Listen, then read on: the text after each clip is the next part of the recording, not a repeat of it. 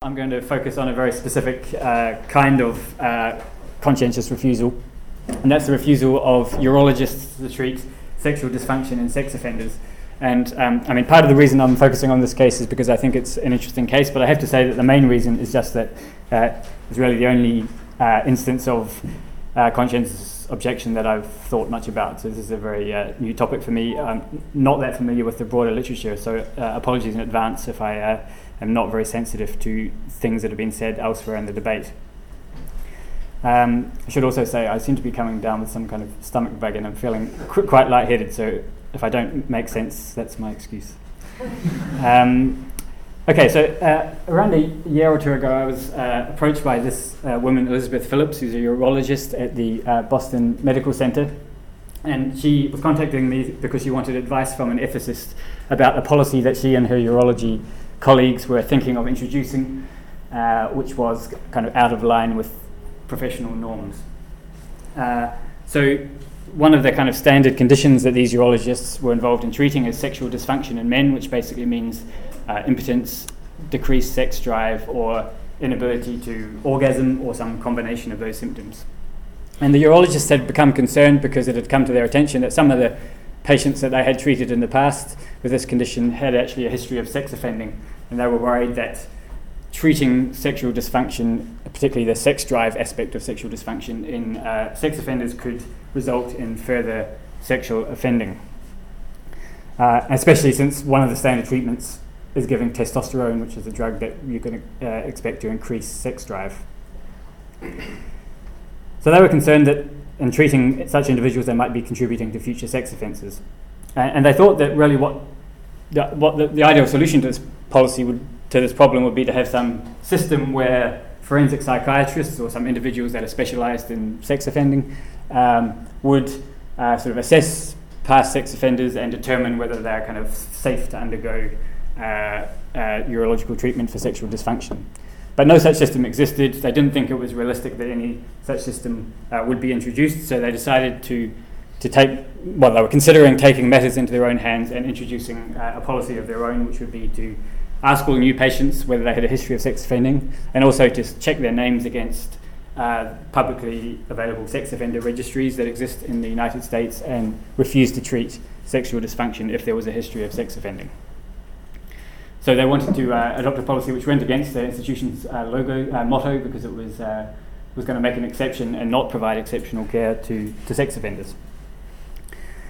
And in fact, they did go ahead and introduce this policy subsequently. So on discussing with them the kind of reasons for this view, it seemed that they had two arguments in favour of this policy, and I'm kind of reconstructing a little bit here, but these, I think, are sort of my interpretations of their arguments.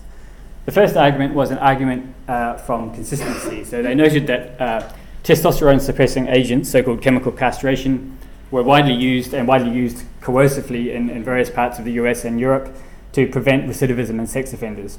And they thought that withholding testosterone was really functionally equivalent to chemical castration, so should be acceptable as well. And in fact, they could argue, I think, that it should be less problematic, because in general we would think that withholding treatment is less problematic than coercively enforcing treatment. So that was one argument that they wanted to give.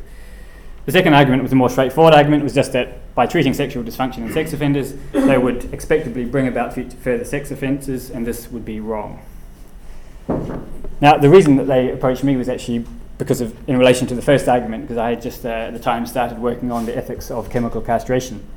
But in this talk, I'm going to set that first argument aside, partly because I think it runs into lots of problems and isn't very persuasive, partly because I don't think it has anything to do with conscientious refusal. So I'm going to focus on the second argument, which I think is best understood as an appeal to the idea of conscientious refusal, and I think is somewhat more promising. So there are some problems with the second argument as well, and the urologists were aware of some of these. Some of these are empirical problems. It's not really clear to what extent treating sexual dysfunction in sex offenders does actually increase the risk of reoffending, especially if you look at it as kind of sex offenders as a single group. For one thing, much sex offending doesn't seem to be motivated by sexual factors. For another thing, some sex offenders are at a low risk of reoffending with or without treatment. for example, offenders whose last offence was a long time ago. So if there is going to be any kind of crime-preventing effect of refusing treatment, it's going to be limited to a certain subclass of sex offenders. And there's also some evidence, although not very conclusive, that there may be a group of offenders for whom treating sexual dysfunction would actually reduce the risk of recidivism, at least if we think of the risk of recidivism as taking into account severity of reoffending as well as frequency of reoffending. And that's because there's some evidence that sex offenders who experience sexual dysfunction can behave more violently and end up committing more serious sexual offences than sex offenders who don't experience sexual dysfunction. So there are some reasons to be doubtful about this kind of second argument that the urologists gave on empirical grounds, but I want to focus on the ethics of this case, so I'm just going to make the assumption that treating sexual dysfunction does, at least in some identifiable group of sex offenders, increase the likelihood of offending, and I'm going to assume that the policy would apply only to this group. I'm going to make some other assumptions as well, and I'm going to kind of introduce those in the form of a hypothetical policy. So this is not the policy that the urologists did introduce, but it's a policy that they might have introduced. And I'm just going to call this policy testosterone refusal. So the policy would be to run all new patients against publicly available sex offender registries and collect as much forensic history from the patients as they are willing to provide, and then refuse testosterone therapy for all patients for whom such therapy can reasonably be expected to result in one or more additional serious sexual offences than would occur without treatment. I'm going to assume also that this policy is motivated by a moral concern, a concern not to bring about future sex offences. I'm going to assume that the sex offenders who have done their time in prison, if you like, and aren't under any kind of conditions of preventative detention and so on, that they have a right to testosterone treatment for sexual dysfunction. But I'm also going to assume that it's lawful for individual doctors to refuse such treatment. And that's because so in other words, refusal is not legally ruled out in these cases. And that's because I want to focus on the ethics of treatment refusal. So my question is not should we ban treatment refusal in this case or should we permit it, but is it morally permissible for doctors to refuse treatment? And I assume that it's legally permissible so that I don't get detained by questions about whether doctors are obliged to follow the law. Okay, so I'm not going to try to come to any kind of all things considered judgment about this policy. I'm just going to compare it to what I think is the paradigmatic kind of case of conscientious objection in medicine, which is the case that we've been mostly talking about at this conference, and that's abortion refusal, which I'll understand is the policy of refusing to perform abortions or certain kinds of abortion. I'll assume that this policy is also morally motivated by a concern, for example, that one believes that abortion constitutes the unjust killing of a being of significant moral status. And then, as in the testosterone refusal case, I'm going to assume that women have a legal right to abortion, but that it's lawful for individual doctors to refuse to perform abortions, at least under certain conditions. Now, the conventional view within medicine, and at least according to these urologists, the conventional view in urology is that testosterone refusal is impermissible. I think many doctors would think that if a urologist, comes to discover some information about an offender that makes them think that treatment will cause a serious risk of sex offending, then maybe in that case it's permissible to refuse treatment. But the standard view is that doctors shouldn't go looking for that kind of information. They shouldn't be asking about forensic history. On the other hand, I think that the conventional view within medicine about abortion refusal seems to be that it is permissible, at least under certain conditions, and we've heard all sorts of suggestions over the last 2 days about what those conditions might be. But this pair of views seems kind of puzzling to me. I do sort of feel some intuitive pull towards it, but I think it's very hard to make sense of this pair of views. And one reason for that is it seems to me that the kinds of factors that you would invoke to explain the permissibility of abortion refusal, if you think it is permissible, are also going to apply to testosterone refusal. So when I first started thinking about this, not really knowing anything about the literature on conscientious objection, I sort of thought, well, maybe if abortion refusal is permissible, it's permissible because it meets something like these two conditions. First of all, the doctor reasonably believes that refusing to perform an intervention, in this case an abortion, would, given the like refusal of others, avert a grave moral wrong. So the idea there is basically that it's reasonable for the doctor to believe that refusing treatment is kind of doing their bit to prevent the occurrence of a grave moral wrong. It may not be successful in preventing it because others might provide the service, but it's reasonable to believe that they're kind of doing their part to avoid what they think is reasonably think is a grave moral wrong. And then the second condition I thought we would need to place on permissible conscientious refusal would be that the magnitude of the harm imposed on the patient by doctor's refusal to provide the intervention falls below some acceptable threshold. Now, I'm aware that there might be lots of objections to these conditions. I'm also aware that these conditions don't refer to the notion of conscience at all, and some of you might think that what I'm talking about, if these are the conditions for permissible treatment refusal, is not really conscientious objection. It's just something to do with morally motivated objections to treatment. That's fine. In that case, I just say what I'm interested in is morally motivated treatment refusal, not necessarily conscientious refusal. Okay, now, so it seems to me that arguably at least these conditions could be evoked to justify the permissibility of abortion refusal, but it seems just as plausible to me that they could be invoked, in fact more plausible that they could be invoked to justify testosterone refusal. So take condition 1 to begin with. Seems to me clearly reasonable to believe that refusing to provide testosterone in the kind of case that I had in mind, where the risk of reoffending would be increased by one expected extra serious sex offence, that averts a grave moral wrong. So I defined the case such that it's reasonable to expect that refusing treatment will prevent a single sex offence or more than one sex offence, and I think it's certainly reasonable to believe that a serious sex offence is a grave moral wrong. In fact, I think it's rationally required to believe that, not merely reasonable.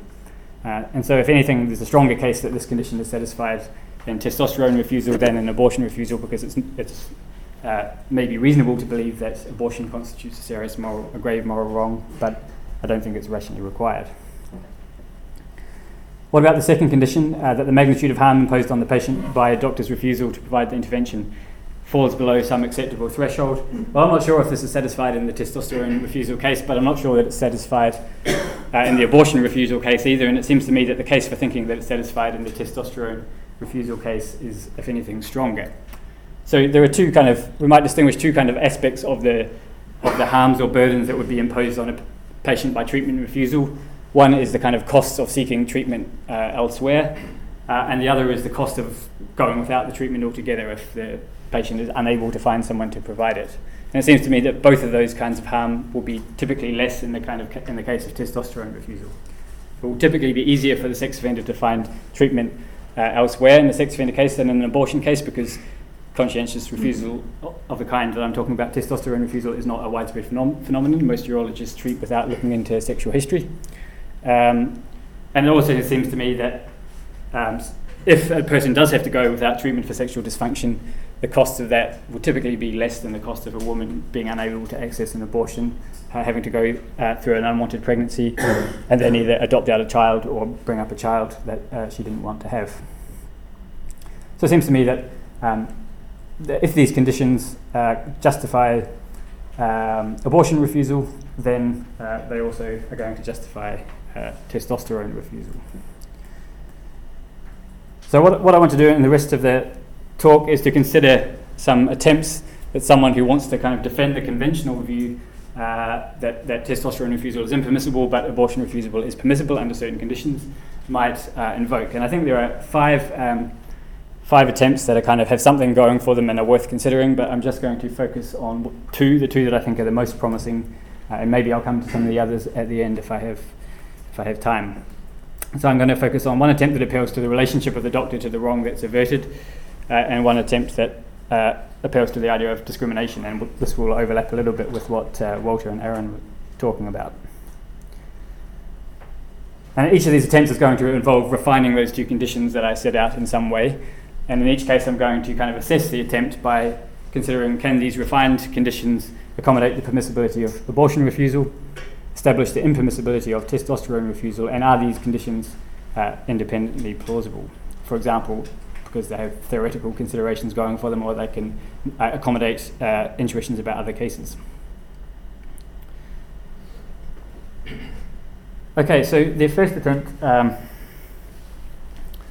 to try to drive a kind of moral wedge between abortion refusal and testosterone refusal appeals to the relationship of the doctor to the wrong that is supposedly averted by the treatment refusal. So one obvious difference between these cases is that in abortion refusal, had the doctor not refused to perform the abortion, she would herself have committed the putative wrong, i.e. the abortion.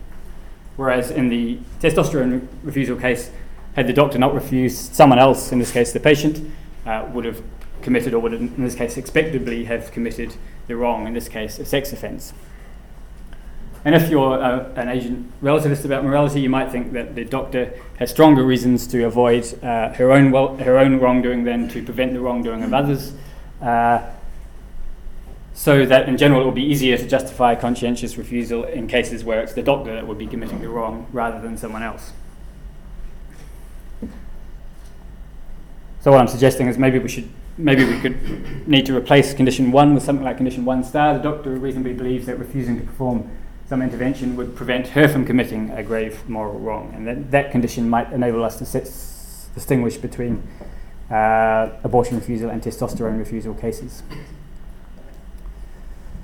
Now, of course, an obvious problem with this kind of suggestion is that even if it's the patient who's going to commit the primary wrong if testosterone treatment is provided, you might think that the doctor who prescribes the testosterone is committing some secondary wrong, the wrong of expectably bringing it about that a patient commits a sex offence. But someone might reply to this by saying, well, look, that kind of wrong is insufficiently grave to justify treatment refusal. At least it's not reasonable to believe it's a grave moral wrong of the sort that would justify treatment refusal. And I think there are various factors that could be invoked in support of that view. The two most obvious would be a distinction between complicity and principal agency, and a distinction between foreseen and intended harm. So in the testosterone refusal case, if the urologists do provide treatment and this leads to the occurrence of a sex offence in the future, at worst those doctors are an accomplice to the sex offence. They're not the principal agents of that sex offence.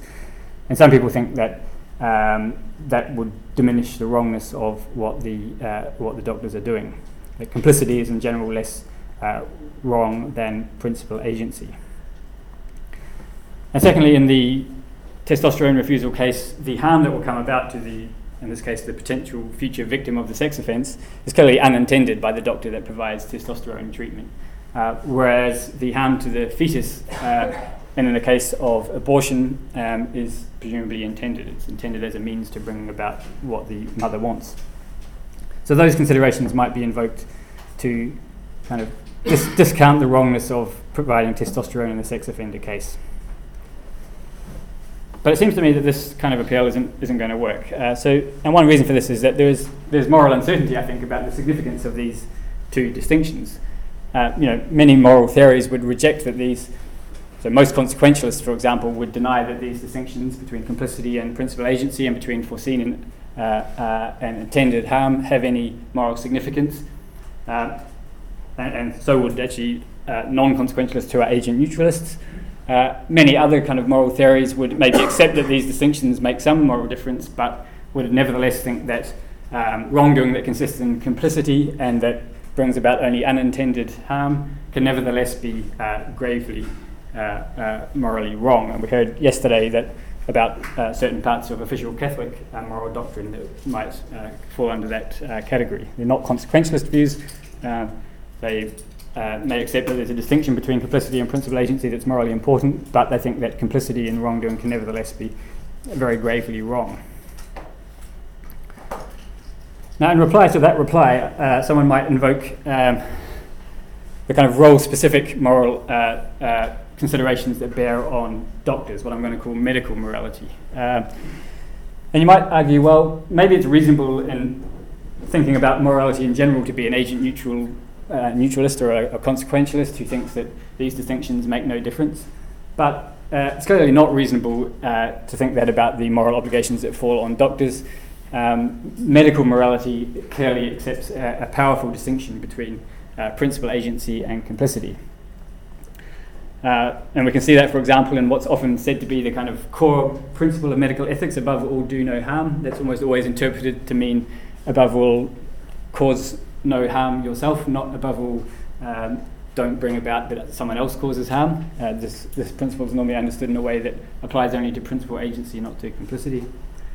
And also, I think this kind of conventional compromise that we've been hearing about over the last 2 days in relation to conscientious objection is another example of where kind of at least conventional view about medical morality draws an important distinction between complicity and principal agency. So those who think that referring is okay, but for an abortion, but performing an abortion is not okay, or that conscientious objection is justified in relation to performing abortions, but not in relation to referring for abortions. I think the strongest argument that they have on their side for that view is an appeal to a distinction between complicity and principal agency, which suggests that medical morality accepts such a distinction. But I think that there are problems with this reply to my reply.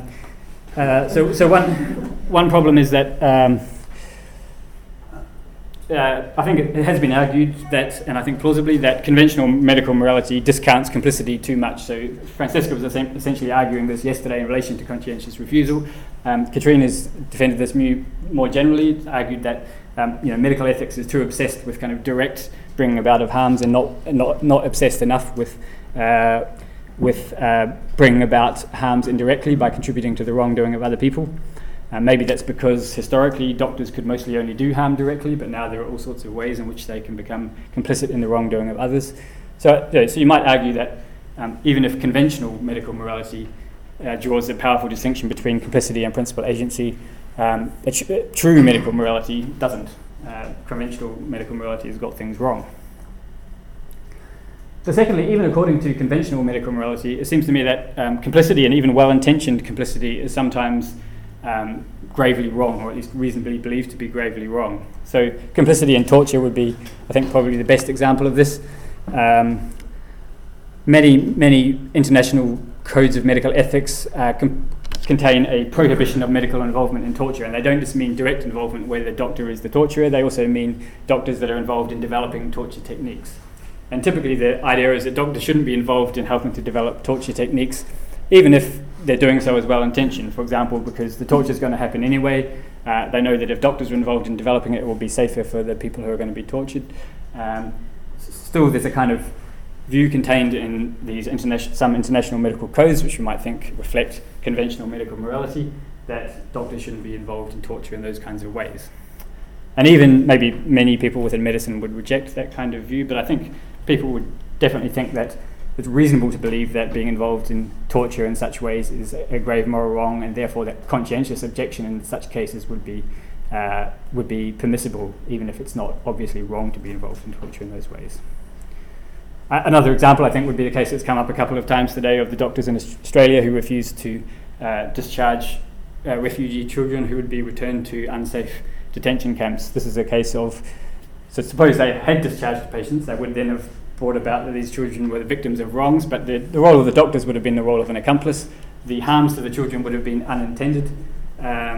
Nevertheless, you might think that it would be wrong for the doctors to discharge the patients, or at least that it's reasonable enough to believe that it would be wrong to think that conscientious objection in this case is justified.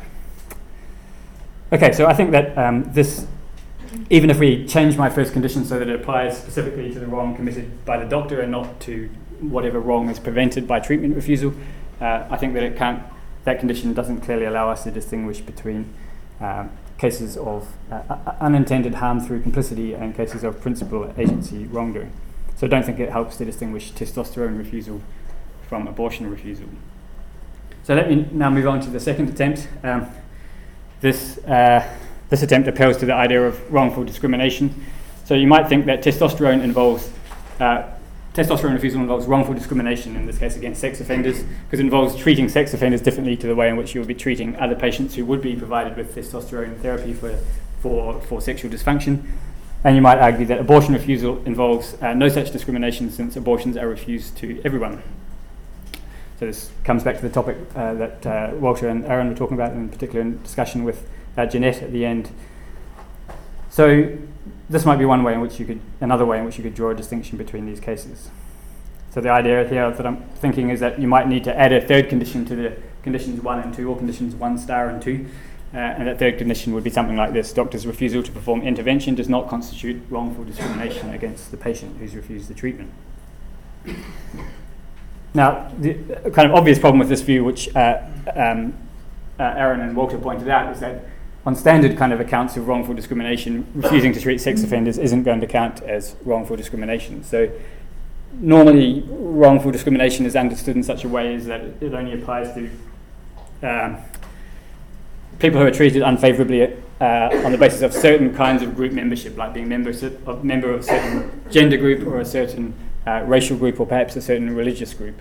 And there are various ways in which the kind of relevant kinds of groups are specified. One view is that it's only discrimination or only wrongful discrimination if the group is a socially salient group, like a gender group or a racial group. Another view is that it's only discrimination if the group is a group such that membership of the group is unchosen. If you accept either of those conditions on wrongful discrimination, then unfavourable treatment of sex offenders is not going to count as wrongful discrimination, because the group of sex offenders is arguably not a socially salient group, depending on how we spell out social salience, and membership of it is not unchosen.